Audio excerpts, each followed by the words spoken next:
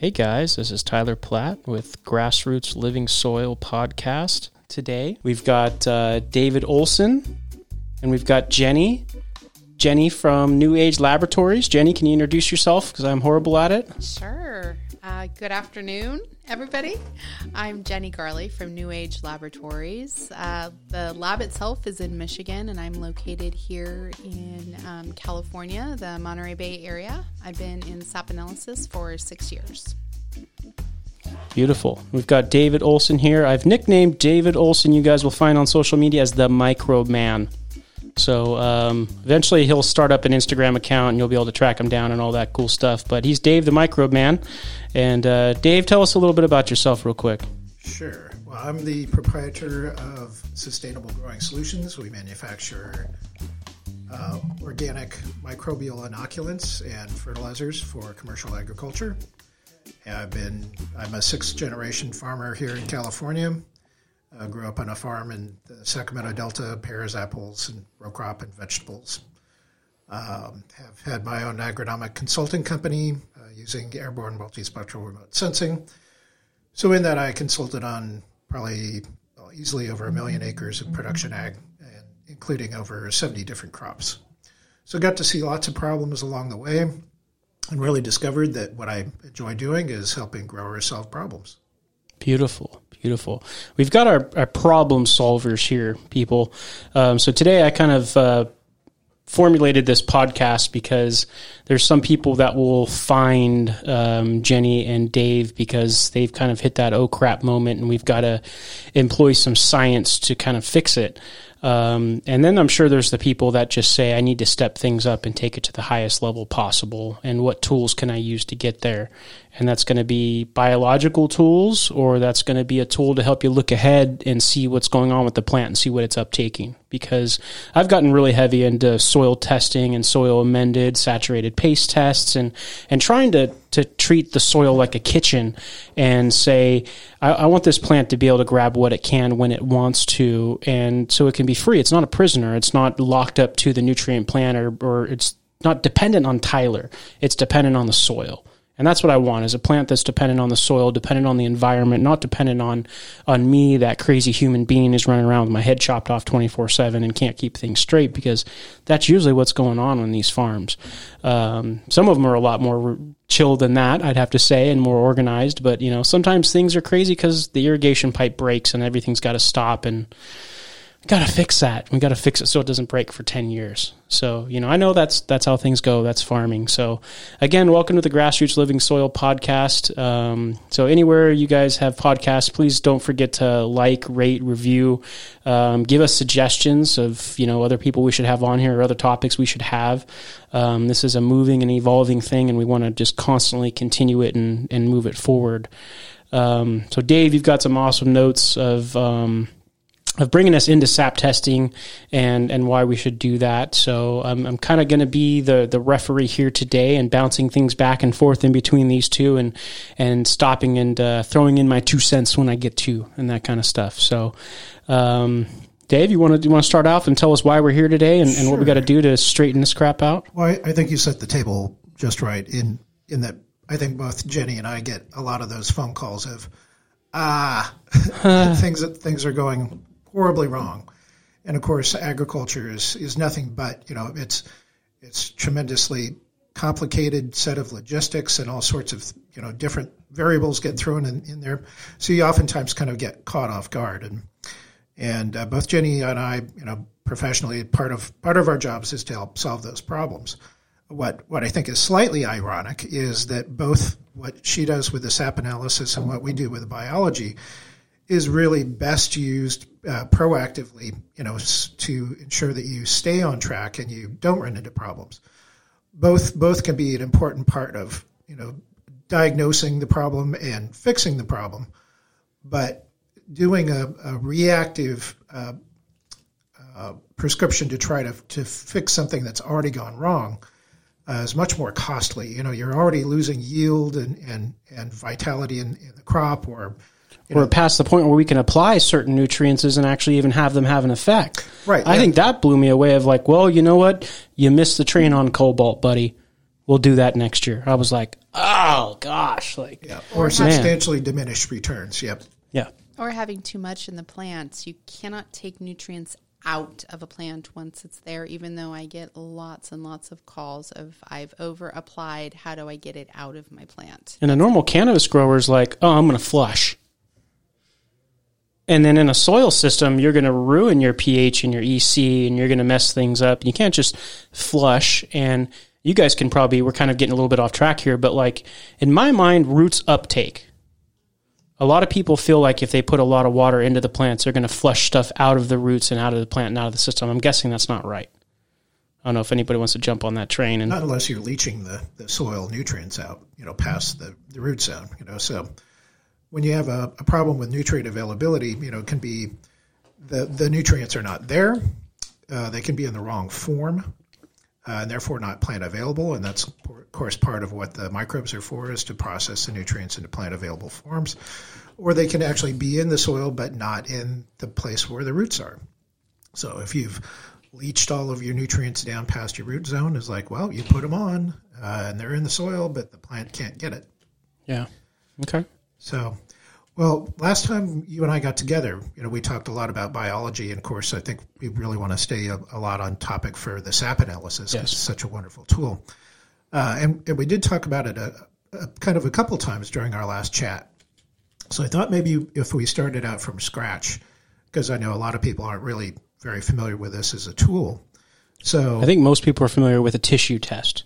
Yeah. And I know you got some very good points of telling us why those are different between a SAP test. Yeah, so the tissue sample that most people are familiar with, and Jenny can jump in here at any point. Of course, we're looking at the structure of what the plant's already built. And so what you're getting is a nutrient profile of the tissues that were constructed. But it's kind of like looking in the rearview mirror because it's what's already happened. Yeah. And where the SAP analysis is different in its approach, it does the same thing. It's like looking at what nutrients are in their plant, but it's what nutrients are actually flowing in the sap. So it's much more real time. It's more like taking a blood test, for a human. It's like, what's going on with you right now? Yeah. If you wanted to do a nutrient test for, say, a human, you could take hair and fingernails and things like that and say, what's your nutrient status? Well, that would tell you what happened when you're growing those. Yeah. But not real time. We don't do that because taking a blood test is much more effective in telling you what's happening with a person right now. It's exactly the same thing with the plant. Beautiful, beautiful. SAP analysis is great for nutrient balancing. What is being taken up right now, focusing in on how to balance your nutrients, as where tissue would be historical, accumulative, what's already been taken up, not able to really correlate current balancing anions and cations with historical uptake and the nutrients that's already cemented into the actual tissue. SAP analysis is expressed. It's the sap inside the plant that it's expressed. It takes about 20 minutes. Tissue analysis, that tissue is actually ashed, and that takes about 10 to 12 hours. Completely different process. And you got to imagine that, that ashing process volatilizes chemicals and doesn't give you, I don't know, it's just like whenever you burn something, things change, it's not the way it was at that point. Can you talk a little bit about how many samples you guys bring in with SAP testing and your history with what the hemp farmers you guys have worked with and you guys are pretty big out there in Michigan. We are. So about 40% of our total SAP analysis is hemp cannabis throughout the year. It's pretty significant, actually. It's a big number. A big number. And number 2, which is significantly less than hemp cannabis, is actually corn. Okay. So that's the corn is really ramping up. But, we have a lot of in-ground and greenhouse activity in Michigan, but we test all over the U.S. Do you guys have a lot of growers that are growing more than just were growing other stuff besides cannabis and now are growing hemp or cannabis? Yeah, paired farming. As an adoption? Absolutely. Okay. Yeah, we have cannabis, blueberry growers. We have hemp, industrial, and CBD and CBG growers that grow stone fruit at the same time, and cut flowers, actually. Cool. It's a cool like array. daylilies and stuff. I know the daylilies are huge out there. Cool. I know that in Michigan there's a big like parade every year or something where it's all about the flowers and the daylilies and that kind of stuff. So I have a customer told me all about this. That's the extent of my knowledge I right would there. actually love to go. So. Yeah, doesn't it sound great? Yeah, I love that. Awesome. Well, Dave, keep us on track here, man. No, that's perfect. So I think another aspect of the sap analysis that's worth comparing back to the plant tissues is the price of the test is about the same. The turnaround time is about the same. But with the tissue sampling, really, you typically are just sampling one particular part of the plant. It can be a whole leaf or a petiole or even whole plant. So there's different types of strategies depending on the type of crop, how they do tissue samples. With the sap analysis, you're just pulling off the whole leaf, including the petiole, but you're taking a complete sample for young tissue and a complete set of sample for older tissue. And that's really important in looking at the nutrition that's going to different parts of the plant depending on how old that growth is. And of course, it's particularly important when we start looking at the mobile nutrients in the plant. So there's some nutrients that the plant uses that it can fix in older tissue, and that if it becomes deficient, it will steal from the older tissue to relocate it to the higher priority new growing tissue. That's when I see my yellow leaves at the bottom of the plant. All of a sudden, it's like one day there's 3 or 4, now there's 6 or 8. It's stealing nutrients from those and moving it somewhere else in a certain sense. Sometimes that can be the case, yeah, especially if you see a pattern in the change of the color that coincides with the symptoms of different types of nutrient deficiencies. So as an example, if it was kind of an intervenal chlorosis is like, okay, it's stealing nitrogen from one part of the plant to the other. So, yeah. Anyway, so that's something that you can't do in the tissue samples is, give that hard look between the old growth and the new growth. Mm-hmm. And that gives us an opportunity to learn more about the plant nutrition than I think any tool that we've ever had up to this point. The university extension system, worked very hard for very long, developing these nutrient profiles for different crops. So they say this is how many units of, each one of the primary nutrients you need, and some rough sense of what their timing is in terms of how many units you need at a particular growth stage. But that was such a hard, long process for them to develop those, and to be honest, they're pretty far out of date, and they may not be all that applicable to a lot of the varieties of these things that we're growing now, because a bunch of these were done actually back in the 50s or even 60s or 70s. And so some of the analytical tools that we have now obviously were not available then. So if you really look at the level of sophistication of our knowledge of what nutrients does this plant need at each growth stage is pretty primitive or pretty basic. And I think that the SAP analysis gives us a tool that we can look much, much deeper into this. So earlier you alluded to, there's a window of opportunity or a peak requirement of a nutrient at a particular growth stage. If you miss that stage, it's like, well, you've reduced the overall yield potential of this crop because you missed that window, and there was this deficiency during that period of time. The SAP analysis, I think, is going to over time allow us to really fill into a much greater degree of resolution in terms of the quantity, the type, and the timing of all of these nutrients. So just incredible. And then when we start looking at the ability to combine this with other data sets, looking at soil fertility and looking at final yield or final quality, and then correlating that to, say, climate conditions that happened, and I think I said yield, and variety.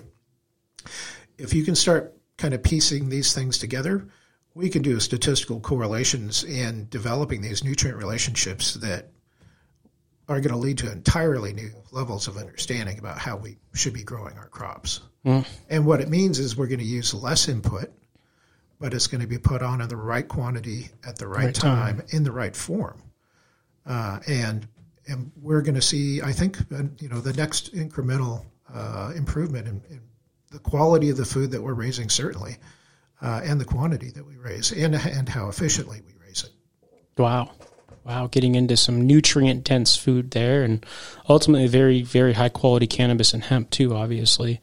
So I want to hit the brakes for just a second and just say, Jenny, what's the most common thing that you're seeing? Is it deficiencies or overabundance of nutrients?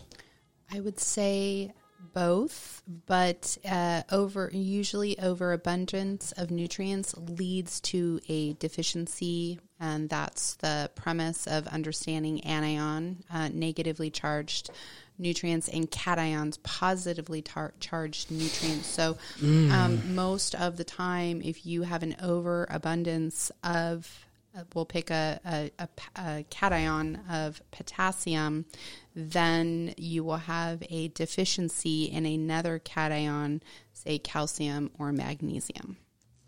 So they both go hand in hand, actually. Yeah. Okay. So the plant has receptors for these types of nutrients that are based off of the charge that the element has. So the cations having the single positive charge, or even sometimes a double positive charge. So they're looking for those receptor sites in the plant, and that's actually how they get used in the chemical combinations as well as in the plant physiology. And so what Jenny's referring to is you can have base saturation in a particular cation, and it's if you have a lot of one, it's competing for the ability, those receptor sites in the plant. So I'm sure other people have come up with this analogy, but it's one that is kind of visual for everybody to think of. Is so you have a bag of M&Ms, and it represents all your different cations. And the cation that you are oversaturated in, I think you said potassium in that example. Let's go with potassium. Okay, so those are your brown M&Ms. And you can only grab blind into the bag. It's like, well, what I really want is I want calcium, because it's competing with potassium for uptake, or magnesium, or manganese, or copper, zinc. There's a lot of different colors in this bag. Yeah. Well, and they get overpowered. And they need to be in a balanced ratio as well, because you can only grab blindly into the bag. And so if what you really need is a green zinc or a blue copper, and you keep getting brown, then you've got a problem. And so that's part of what you can see here in this SAP analysis, and that's what Jenny was alluding to, was you can see the ratios between these things and make sure that you are keeping things in balance, so that as the plant is naturally taking these things up, that it's getting the nutrition in the proper proportions. Now, this is a place where I can kind of bring the biology back into it, in that they're one of the functions of the microbes that we actually talked about last podcast was a cytophore function, which the microbes have the ability to solubilize and chelate different cations. So all the different cations that I just talked about, the microbes can actually facilitate those being gathered in the soil and brought to the plant. The plant can actually direct the biology of the microbes to collect particular ones. So if you do have a base saturation problem that we were just discussing, the microbes can mitigate part of that. So if you're low on copper and you just not getting that collected, the biology can actually preferentially start getting a better balance represented back to the plant. Hey, Dave, can you go into a little bit what chelation means? Some sure. people might not understand that word. Yeah, because maybe the only touch they've had with it is a chelator. Right. Because I'm going to use a chelator to make things work. So that goes in a little bit deeper into what it is. Sure. Well, I guess the simplest way to think of it is as a chemical claw. So think of the shape of a C, and you have a negative charge on both ends of the C. So what that would like to do is collect a positive charge in the middle of it.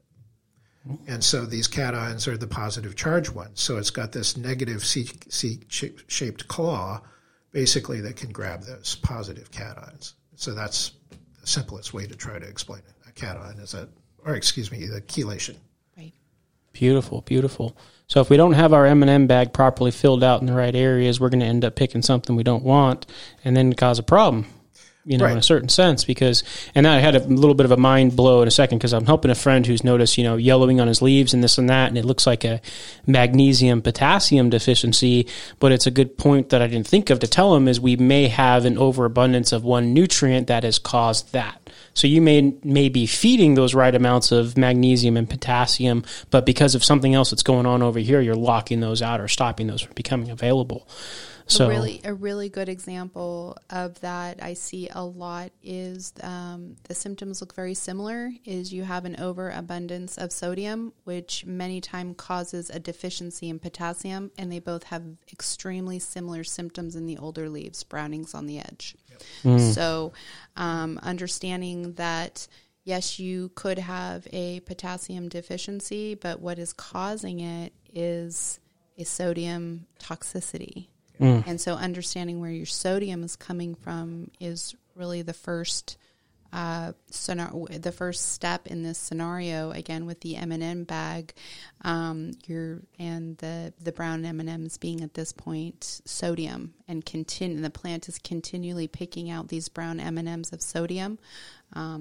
So that is part of the problem there, is understanding actually where your overabundance is coming from. Yeah. So sodium and potassium are cations. They're positively charged. They both have a +1, so they're both very easy to take up. We were talking about the valence, and that is how many pluses and minuses there are, and that actually has a lot to do with how easily or uneasily the nutrient is being able to taken up by the plants. And sodium and potassium have equal. They're both +1, which means they're really easy to take up. Okay. Beautiful, beautiful. So I know you got a big list of stuff there, Dave, so I hope we actually make it through your list of notes here today. I know we haven't been very successful in that in the past, which is a good thing because that means we've got a lot of great stuff to talk about. Yeah, no shortage of material. No, we're doing great.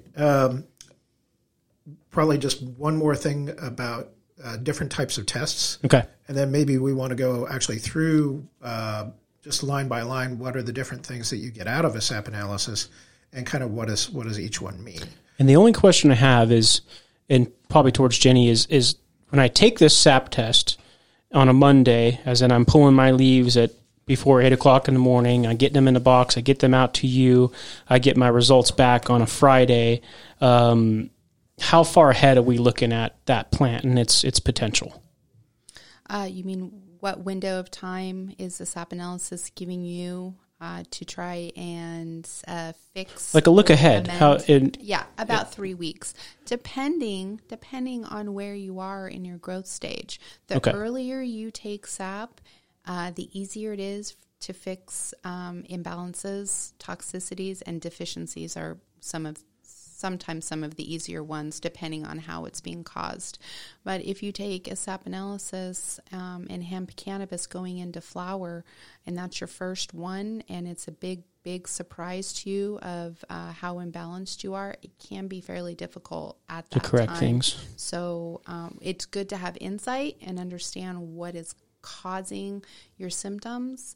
But if you take it earlier, being able to give a huge window of opportunity to not get to the point of crisis.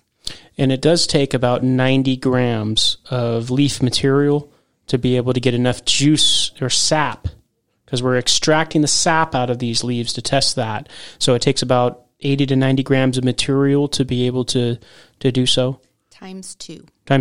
Because we got to do the old leaves on the bottom of the plant that have the deficiencies, and then the new leaves at the top of the plant. So we've got a lot of small growers, closet growers and stuff that are going to listen to this and everything like that. So you would have to be to a certain level of plant material to be able to do so. That's correct. just looking ahead, do you see any efficiencies in the next 10 years of making that sample size smaller and more efficient? We're actually already making a flow chart with our chemists to understand if you are a smaller grow facility or do trials. Actually, trial work does fall into this category as well with being low plant numbers, is that we can tell you exactly what you're going to get with certain weight of material if they all have sap in them. So we can tell you in the beginning, these are the nutrients, what you're going to get. And if you give us a little bit more, then this is the nutrients. And you can go all the way through the flow chart. And if you don't give us enough material, you can see what you're going to miss. And you can see if it's still going to be reasonable or sensible for you to send in a sample. Okay, so you guys are going to have an easy flow chart for people to figure that out. Right. Yes. Cool. Okay, beautiful. All right, Dave, let's talk about the different types of testing, unless you had something else to interject about. Wanted to follow up on what Jenny was saying. So just for people at home, 80 or 90 grams of leaf material, that's kind of a loosely packed, like quart Ziploc bag. Quart Ziploc bag, unless you have extraordinarily large leaves. You want to match the leaf size with the bag. We don't want folded leaves, ripped leaves. We don't want leaves, especially that are brown and dying. If it looks like you have raked up leaves in the fall and put them in a trash bag, don't send those to us. Yeah, you're not going to be able to extract any sap out of it. Anything of it. Muddy leaves, also, our chemist gets angry. He doesn't like the muddy leaves. It's going to skew the sample. Why would you, yeah. So the best sampling gives you the best results. And this is 3 days after a foliar spray. 3 days or more after a foliar spray, yes. I guess that'd probably be about the same with the root drench feeding as well to the root system. With the root drench, you could do 3 days, but some people, especially in trial work again, are looking at fast acting. How fast does my product get into the plants? So they are actually on a trial basis for this very scenario. They're taking it, 1, 2, and 3 days. They want to understand and tell their growers and their clients, this is very fast acting. We've measured it. Here are the results. Well, that's a great use of the product. Yeah. Or the tool. Yep. Nice. We have done some similar things in looking at how biology improves plant nutrient status. So same sort of thought process. Beautiful. And so we can measure biology. If it's working, we can measure it. It's very sensitive to trace elements, and if you're especially focusing on phosphorus, that would be another great tool. Very sensitive. Very sensitive, yes. I like that. So once we've you collect your samples, preferably in the morning. Only in the morning. Only in the morning, and on the sunny side of the plant. Yes, unless the plants are very young. That's correct. So that's a point I didn't hear. Consistency is the key here. That's right. Sunny side of the plant. So that's one thing I did mess up last year. But yeah, let's keep going.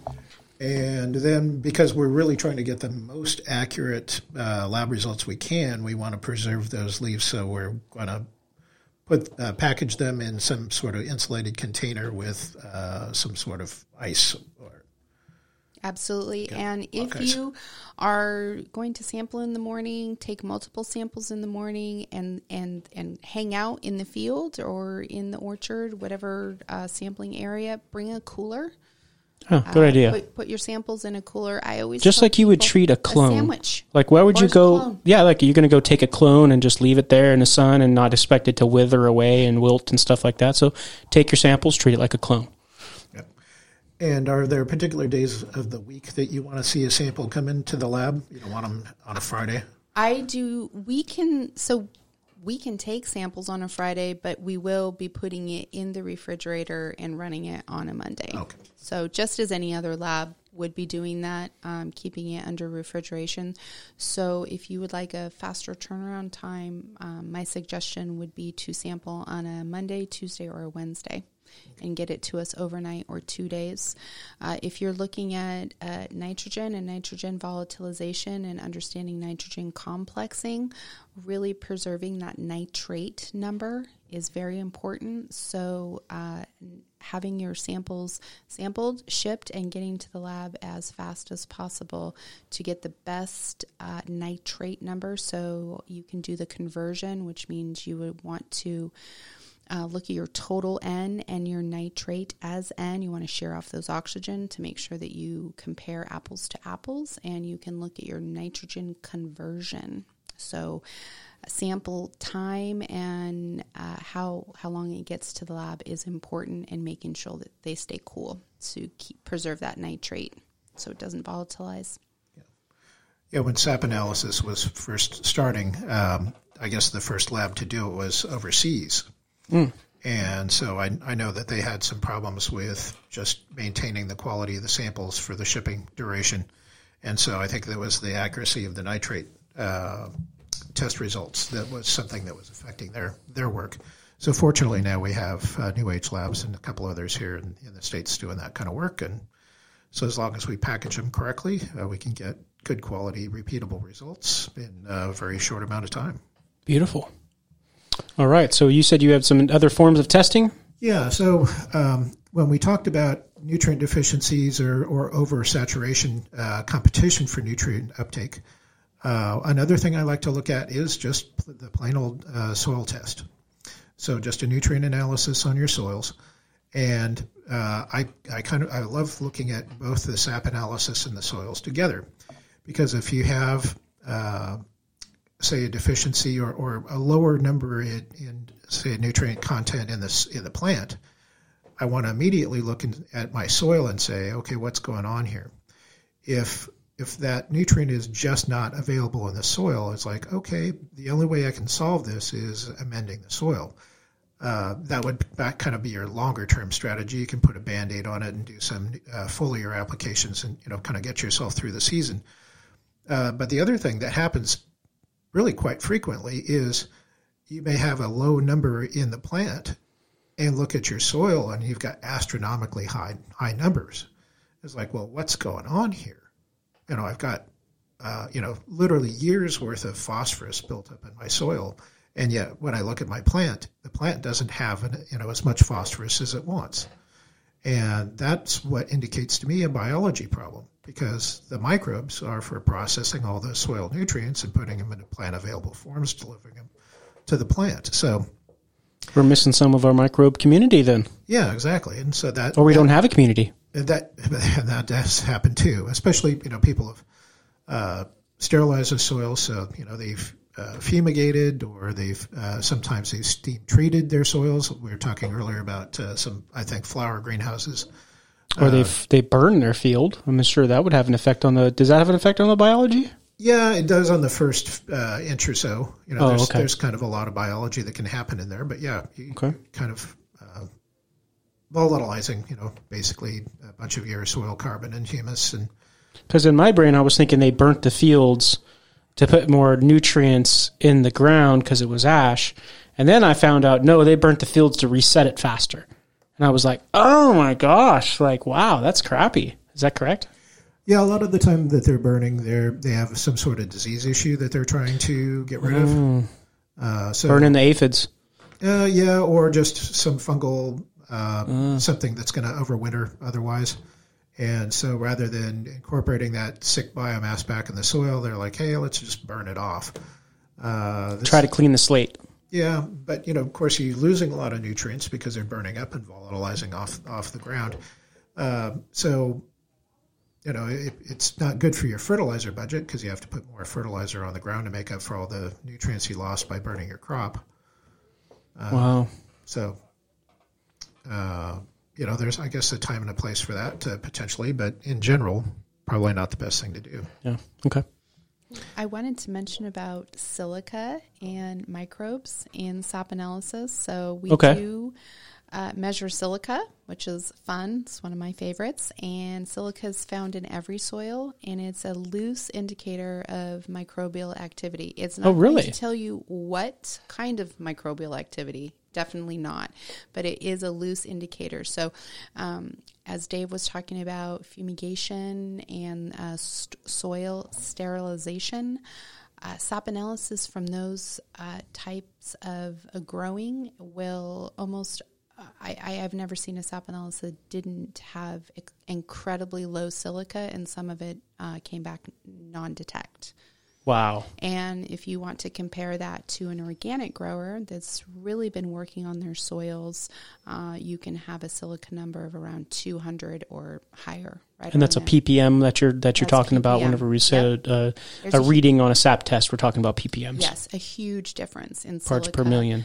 Those are huge differences in growing techniques, though, as well. There's a lot of people that fall right in the middle between fumigation and organic growing for a few years. There's transitional growers and conventional growers that just want to use soil microbes.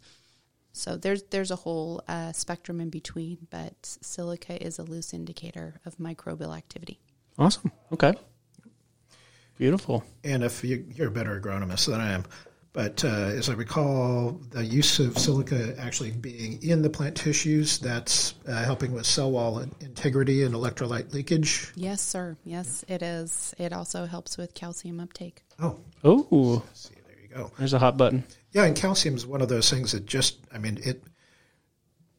the designation about what's primary and secondary nutrients is a little bit arbitrary, but I think most agronomists would tell you if you were going to add, another element to your nitrogen, potassium, and phosphorus, that calcium would be what would be your other principal of our primary nutrient. Absolutely. And it can be kind of challenging to get into the plant, and it's also very time sensitive. So there's a lot of there's a window of opportunity to get a lot of calcium into the plant. So that's things like cell division. Yep. So when we're looking at this sap analysis, of course, one important thing to look at is what's the growth stage of the crop. So if you're at cell division and you look and you see that you don't have a lot of calcium being taken up in the plant, especially, either in the older or new tissues, I would say that that's an indication of a current and pending significant problem, because that's the kind of thing that will haunt you all season long. If you have soft fruit type varieties, you can have end rots and things like that. Blossom rot happens with low calcium. So all sorts of things. And calcium is a +2, so it is also harder to get in the plant if you're looking at it from a chemical standpoint. It's also read differently on a sap analysis because it's immobile compared to your mobile nutrients, NPK, magnesium, sodium, and chloride. And when we talked about cations being potentially oversaturated, that there's one in such abundance that it's crowding out the ability to uptake the other ones. In a lot of cases, it's actually the application of calcium that is used to push the other cations basically off of their site in the soil so that they can be mobilized and leached down through the soil. So when you have, say, salts, so the sodium in the salt, the calcium can displace where it's lodged in the soil. So say if it's... Because calcium only goes down with gravity. Is that right? Yeah, there's quite a number of the nutrients that do move through the soil profile, and calcium being one of them. Yeah. So if you had, say, sodium or salts in the soil, and the sodium is bound up on a clay particle, so a clay particle is like a little plate with negative charges around the edges. So the positive charged sodium sticking to the negative charged edge of that clay plate. So if you have a calcium come along, pop it off, and that way it can be moved through the soil and be leached out past the root zone where it's no longer. Yet again, calcium is super important. Yeah. I've seen exactly this scenario used very effectively in tomatoes. Actually, here in the San Joaquin Valley, we do have a salt issue here in the soil, and farmers do use this method. Wow. Okay. Beautiful. So one thing I thought, so part of looking at the two different tests, the soil test versus the sap analysis, is there's a lot that the biology can do to help the nutrient status of the plant. And as we talk about this sap analysis result, we can identify some places where the biology has really, really made a big difference in the nutrient status of the plant or improved it. But if there's significant soil chemistry issues, the biology can help you with that, but the best thing to do is actually directly address those. Make some changes beforehand or in between the next cycle. Yeah. So one of them was that we're just talking about using, say, calcium or calcium products to push sodium out of the soil. You can do the same thing with magnesium. So we do have some soils here in California where we've got oversaturated magnesium soils. So, get your pH right, address your cation issues. If you kind of take care of those basic things, and also when you're looking at that sap analysis, if you've got nutrients that are just missing, not in your soil, obviously amend your soil and make sure you've got some of those, some of that available for the microbes to work with. So if you kind of start from there, and then you can get the biology going, what you're going to start seeing is some fantastic numbers on your sap analysis, and just really a big drop off in the types of production problems that, frankly, that's what we're trying to prevent in the first place. Yeah, get into that healthy crop, that successful, no stress, healthy crop that I'm hoping to get to one day. And it's kind of why I've got these people here, is in the pursuit of fixing my own failures. I've, you reach in your toolbox and say, what do you have? And luckily I was introduced to David, and then David introduced me to Jenny. And now I have more tools in my toolbox to use so I can have an easy, successful grow and still maintain the hair on my head and not make it go gray. And still have my really crazy job here at Grassroots and traveling and everything. So, great. So we should probably go through a SAP test if we think we're to that point. Yeah. Well, why don't we just kind of give an overview of that? I don't know if you can post one of the test results. Yeah, the video side of things, we'll have that up there. And then we'll obviously have some cool links so you guys can check out the New Age Laboratories Instagram page and check out their stuff going on. And then David's products, Concentrated Biology as well. So we'll have those links and people can chase down all those cool stuff. Yeah. So when you look at a SAP analysis, again, we're looking at both the old tissue and the new tissue. So for every one of these parameters, you'll have a dark green bar, which is your older tissue, and a light green bar that's the newer tissue. So there's a couple different categories of things that we look at. So there's kind of just overall health parameters. So that includes things like total sugars, the BRICS, which is soluble solids, which we'll go back and talk about in a second, the pH of the sap, and the electrical conductivity of the sap, so kind of general physical parameters. Then you look at your anions, which are chloride, sulfur, and phosphorus, which, of course, can compete for uptake as well.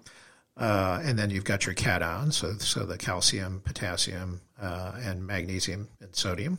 We've talked about all those, and, of course, even looking at the ratios of some of those. And then also, of course, some of our trace elements, so just going through a bunch of the others. And then also looking at several different forms of nitrogen. So each one of these is important in looking at what the function of them, what function they do in the plant, and also what form they're in the plant, because it can have significant implications in terms of the quality of the fruit, the shelf life of the fruit, the susceptibility to different diseases, and the attractiveness or lack of attractiveness by bugs. So biting and sucking type insects. So those are the kinds of things we'll just bounce off as we kind of roll down the list here. So anything you want to add to the?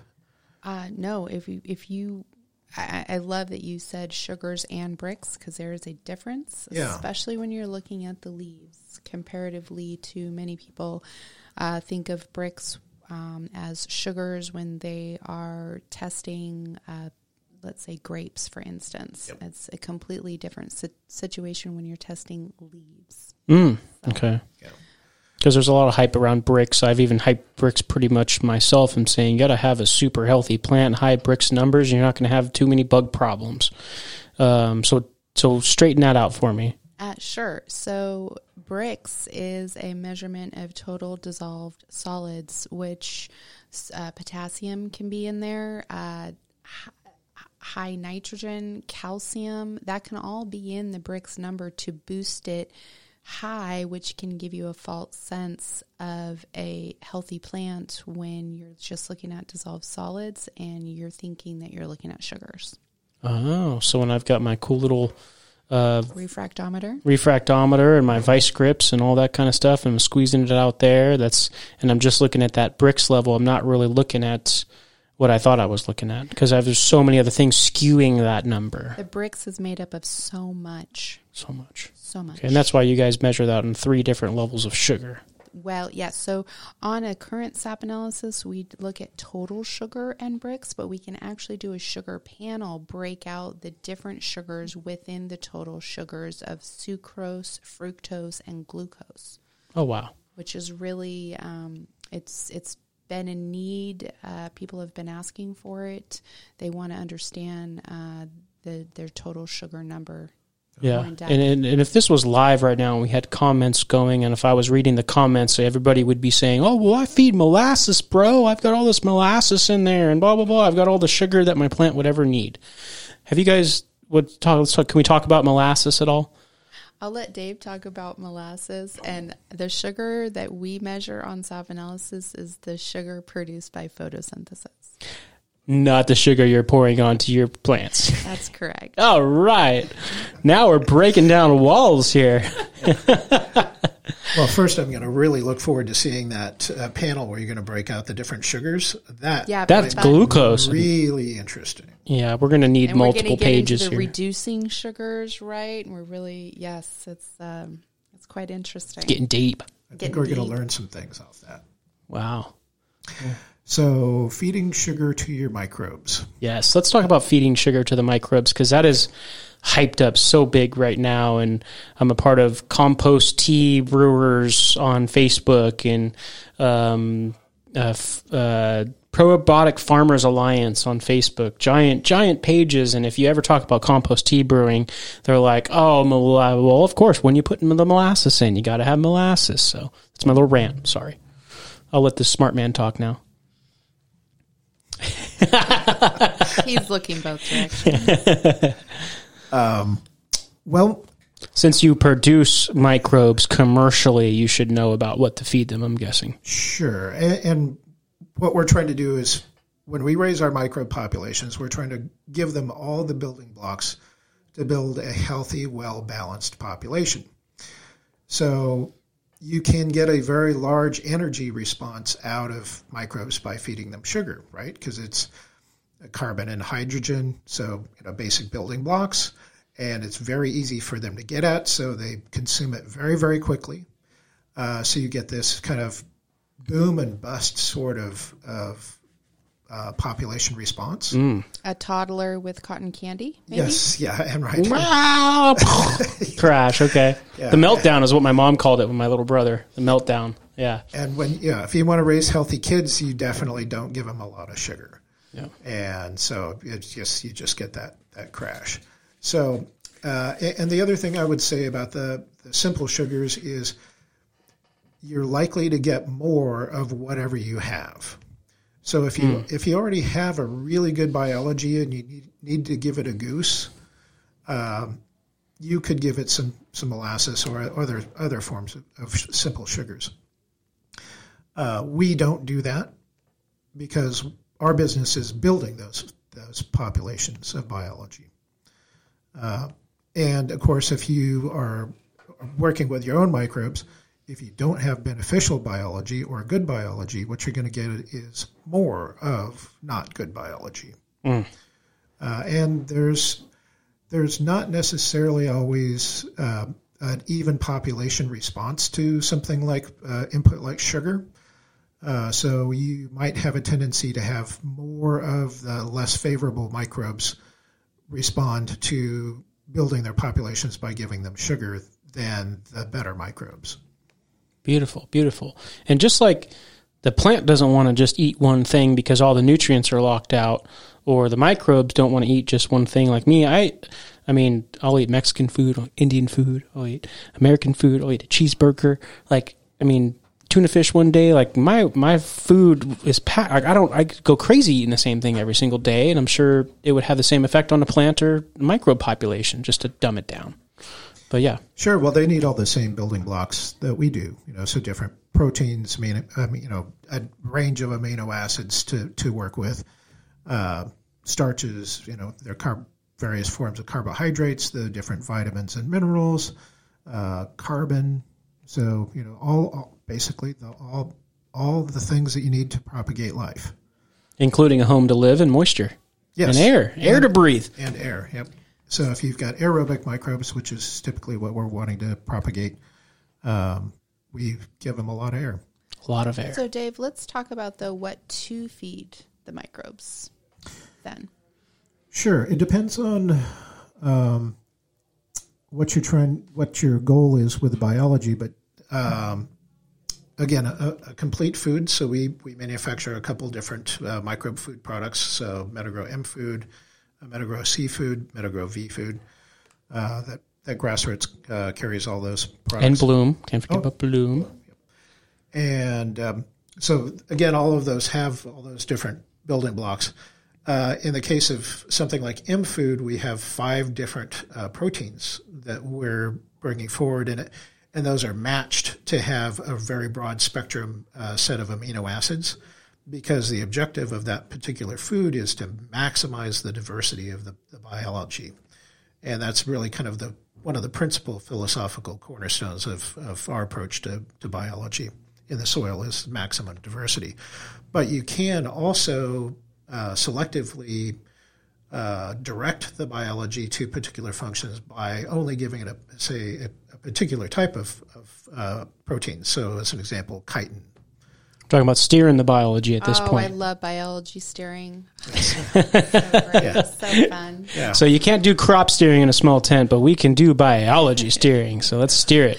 Yeah, so we call it directed biology. Directed biology. Yeah, so that's how we can actually get a population of microbes that are more actively doing a particular set of functions. So we were talking about cations this whole time. So some of the microbes have a cytophore function. They have the ability to chelate those cations, as I was mentioning. And so if we were looking at a soil, or if we're looking at a plant in the sap analysis and saying, wow, my cations are not as high in nutrient status in the plant as I'd like to see, but when I compare that to my soil sample, it looks like I've got a fair number of those in the soil. So what's missing in that linkage is the biology doing its job and breaking down those things in the soil and chelating them and bringing them to the plant. So, and that process is the microbe going out, searching down that ion, cation, or mineral, digesting it, and then processing it out for the plant to be uptaked. Obviously. Yeah, they don't want to miss the basic functions that those microbes are doing. Yeah, they use them for their own, metabolism and body. They survive off of them. Yeah, yep. So they construct their bodies out of them. They use them for their metabolism. And so when a microbe dies, those materials become available to the plant. So that's one form of processing and exchange. Can I call them the cows of the soil? Sure. Because they're eating the stuff off the ground and then pooping it out and doing some processing along the way. And dying. There's a lot of dying. Oh, yeah. Yeah, a lot of dying. Okay. And, of course, they have fixed carbon in the soil. So that's a big part of the carbon cycle is actually the biology building up the microbe population. When they die, the carbon gets captured and translated in the soil as humus. So that's part of how the nutrient cycle goes between microbes and plants. This is a little bit more cutting edge and something that, honestly, and when I say we, I'm talking about published scientific literature. I don't think that necessarily everybody's quite on board with this yet, but some fairly good recent evidence that looks like the plants can put out exudates through the roots, which direct the microbe population to collect specific materials for them. Giving them marching orders on the way out in a certain sense. Yeah, so they've isolated up to about 1,000 different chemical compounds that So that's it, 1,000. Jesus. Yeah, we don't know what all those mean yet. We've actually, again, the royal we of the scientific community, have kind of managed to isolate a couple of those and say, what this means is fixed nitrogen or solubilized phosphorus. So a couple of those in a couple of different plant species have been identified and are starting to be actively manipulated commercially. Wow. But 1,000 different chemical compounds, it's like, okay, well, they can get a pretty complex message here. Language. Yep, practically, yes. And you touched on that a little bit in episode 3. Yeah. So wow. As the plant is directing the microbes, it may either encourage the increase in population of a particular set of microbes that has that function. It may actually turn on that function in microbes that had that capability but weren't actively doing it. And it may also reward the microbes for bringing those materials to the plant by feeding them. We must turn on and reward our microbes. Yep. So don't forget to turn them on and reward them, baby. So when we're looking at the SAP analysis, we're looking at, is that successfully happening? And if it's not, then we can match it with the right product to make sure that we've got the microbes that do those jobs so we can get that nutrient status up in the plant and successfully convert that nutrient potential that's in the soil to actual nutrient status in the plant. Wow. And, all of this goes on in the wild, right? Plants have been around for a long time. But we are pushing plants harder and harder for bigger yields, better nutrient content. In a monocrop mostly. Right. In a monocrop. Shelf stability. All of that does not happen in the wild. So that's why we need to augment our crops, because we're asking them to do things that they really weren't doing by themselves 100 years ago. So this process is always happening. It's just blueberry plants in the wild don't worry about shelf stability. Yeah, because the black bear or whatever eating them is going to eat them, and whatever happens. They fall on the ground, and they're going to turn into nutrients for the soil. And wow. Exactly. I've had this point brought up a few times, which is why I'm mentioning it. It does happen. It's just what we need as humans and how we're pushing the plants. We're asking it sometimes to do more and more and more, and we need to give them the tools to do that sometimes. Wow. Mind blower. Well, and I think we've also perturbed the system substantially. One, by all the synthetic fertilizer inputs that we're putting in, kind of has compromised a lot of that give and take relationship between the microbe population and the plant. Yep. So if the plant's just kind of absorbing these synthetic fertilizers that are already in plant available forms, the plant doesn't really have the requirement to feed and nurture the biology around it. And so you've broken a critical part of that carbon cycle. So that's why we're seeing depleting amounts of carbon in our production soils around the world. But it also makes the plant much more vulnerable to pests and diseases. And so how we fertilized our plants have kind of broken that relationship that we've been talking about. And then also even some of the plant breeding that's been done, especially some of the genetically modified stuff. Corn being maybe one of those examples that's been pushed the farthest. But you can actually do microbiology testing of the microbes around the roots of some of these genetically engineered plants. It's a very different community and a much thinner diversity of population. Right. So it's kind of subsampled down to just a few sets of microbes rather than the thousands or even millions of different species that we would have in a classically healthy soil. So it's really going the opposite direction of everything that we've been talking about here.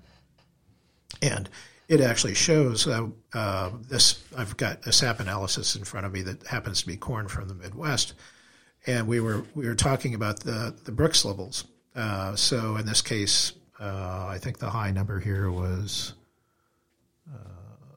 8.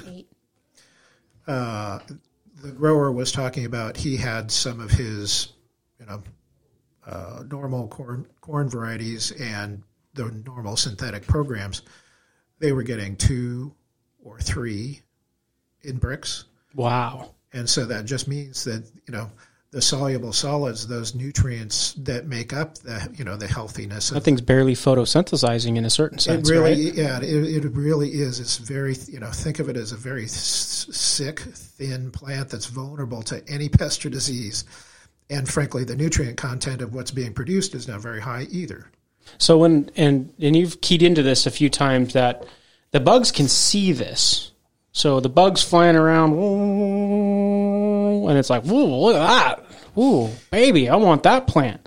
So this thing's got these eyeballs, and it's like, I look at it as like a night vision in a certain sense, or like heat seeking, and it can see just that, and it wants to go to that. I think I want to go like 50 years in the future to where we can like walk into our grow room and put a pair of those glasses on and be like that bug and be like, oh my God, there's that plant, or there's that part of the plant that's like putting off those signals like the bug would see. Like, I know I'm being a little crazy here, but so like, it might be headphones instead of glasses. Might be a sound wave. Yes. Actually, likely is, yeah. But the glasses is way better. It would be way cooler. Right? way better visual. Yeah, I got a cool, you look good too. But yeah, so sorry, I got off a little bit deep there, but I stayed up probably 2 or 3 hours the other night laying in my bed thinking about like, wow, if I can walk into my grow and look at the plants the way that a bug does, I'd have a totally different perspective on my garden and how to take care of it. Absolutely. Because you'd be like, that's the bad one, that one, or like, you'd be whether, like to me in my mind, it'd be like, is it starting from the center of the plant and you're seeing these different colors of less healthiness on the outer or the inner, or like where it's coming from? Like it can just get super deep. So sorry again, going off. Let's get Dave to get us back on track here. Yeah, dial me in. So we're talking about how you can look at a SAP analysis report and look at some of the variables that would contribute to whether or not, what level of susceptibility or attractiveness the plant might have for insects or diseases. So the first one, we started out talking about the difference between bricks and total sugars. So bricks, I think of as more of an overall health thing where it's all the dissolved nutrients and the sugars. The total sugars being much more directly indicative of how attractive it would be to an insect, or actually how well an insect could stomach it, literally. Because if you have all the sugars in the sap, an insect doesn't have a pancreas, and so it doesn't have the ability to process sugars. If your mind didn't blow right there, you weren't listening. Then that should be a big one. Yeah. So if you're they looking cannot at this, eat sugar. Yep.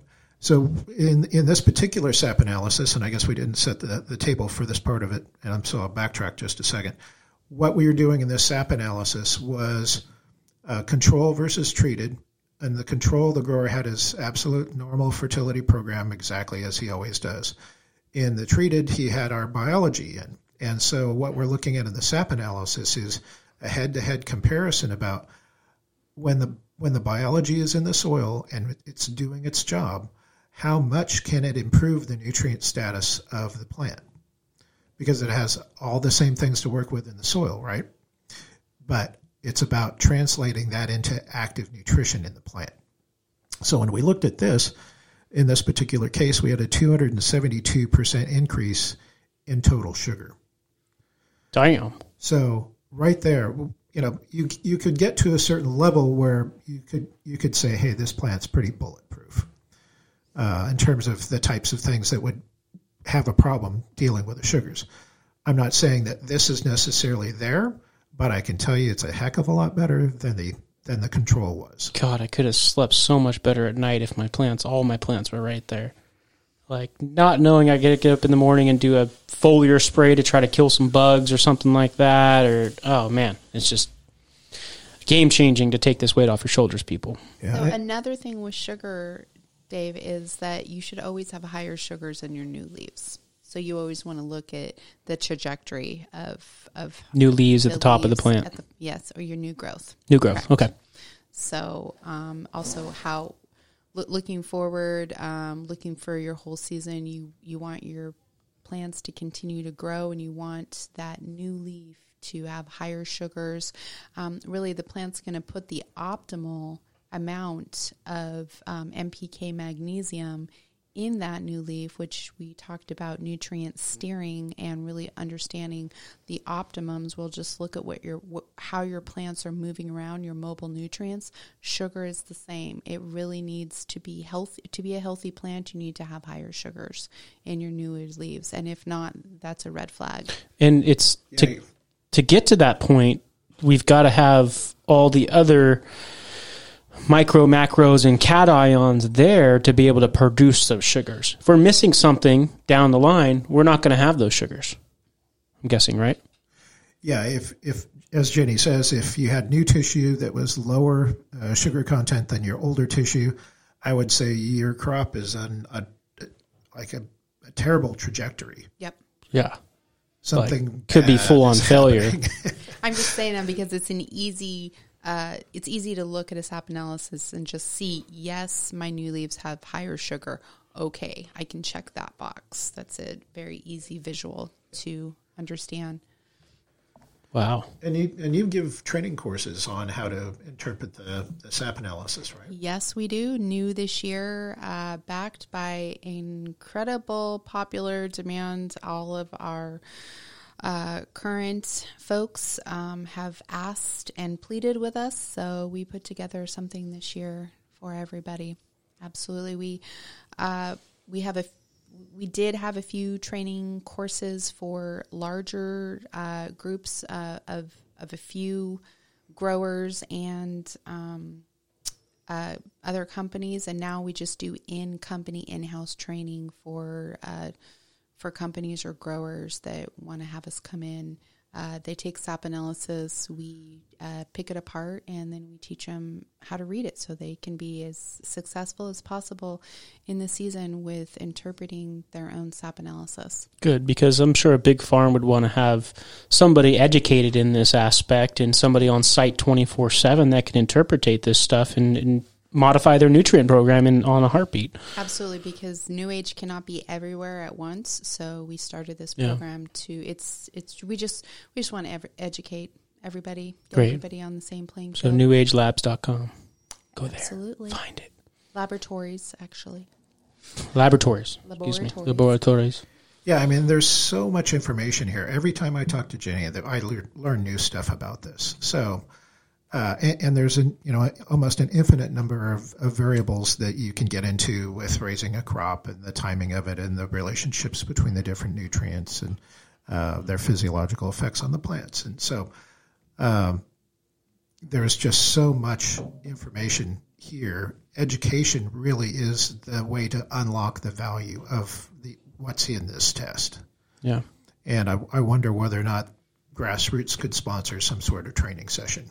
Not to put you on the spot at all. Well, that'd be awesome. I mean, we've definitely talked about wanting to do a bundled kind of deal where people could do sap testing, soil testing, and get a certain amount of microbes and microbe food and nutrients and kind of go through a whole package and plan and say, for you to get the best possible thing, you got to go through this process and set the foundational stones correct to have that high-end perfect product.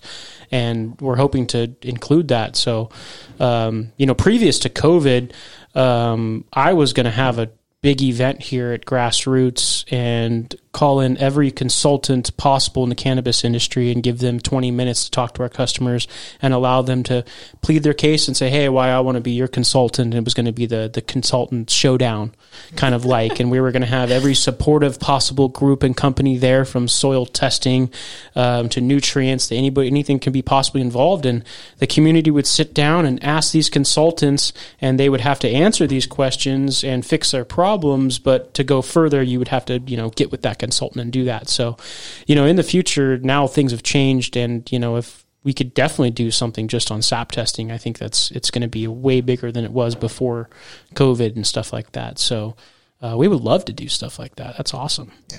That's fantastic. Yeah, I love going to events, but the events that I host are even better. They are. Definitely. So where were we at, Dave? Well, we're talking about information you can get from your SAP analysis test that's relevant to helping you manage your pest and disease susceptibility. So we talked about the sugar and some of the biting and sucking insects not being able to process that, so it makes a plant literally unpalatable to the insect. Another thing is actually the form of nitrogen. So there are some insects that and also diseases that like high nitrate condition.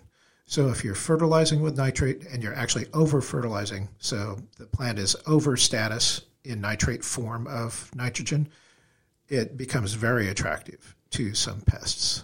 And that was the big mind blow I had, people, is I did my first sap test when I was 2 weeks into my 4-week veg, and it told me I was overloaded on nitrogen, and you guys suggested not feeding any more nitrogen from that point forward, or you're going to have pest problems. And if I didn't take that test and didn't get that knowledge, I would have continued on the next 2 weeks and fed nitrogen with my normal program and said, cool, we're rolling forward, let's keep going, let's do this. And then I would have ran into some major problems into flower. So, that would... This I want to bring up that you would have continued to feed in nitrogen.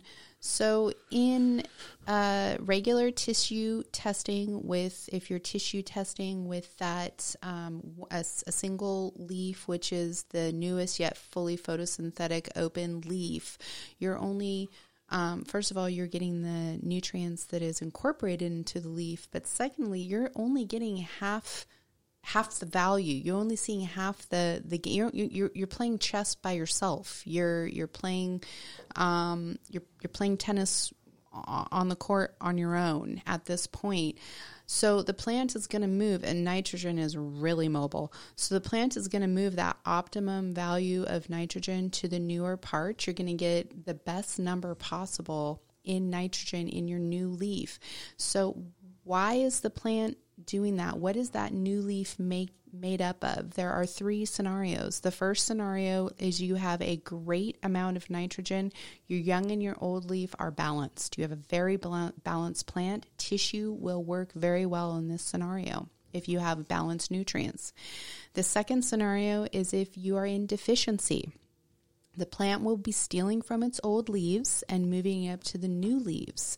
Again, in tissue, you're only seeing that new leaf, and you're saying, "Wow, this nitrogen, I'm doing really great." Well, why do you have that great, wonderful nitrogen in those new leaves? It's not showing you that the plant is going into deficiency.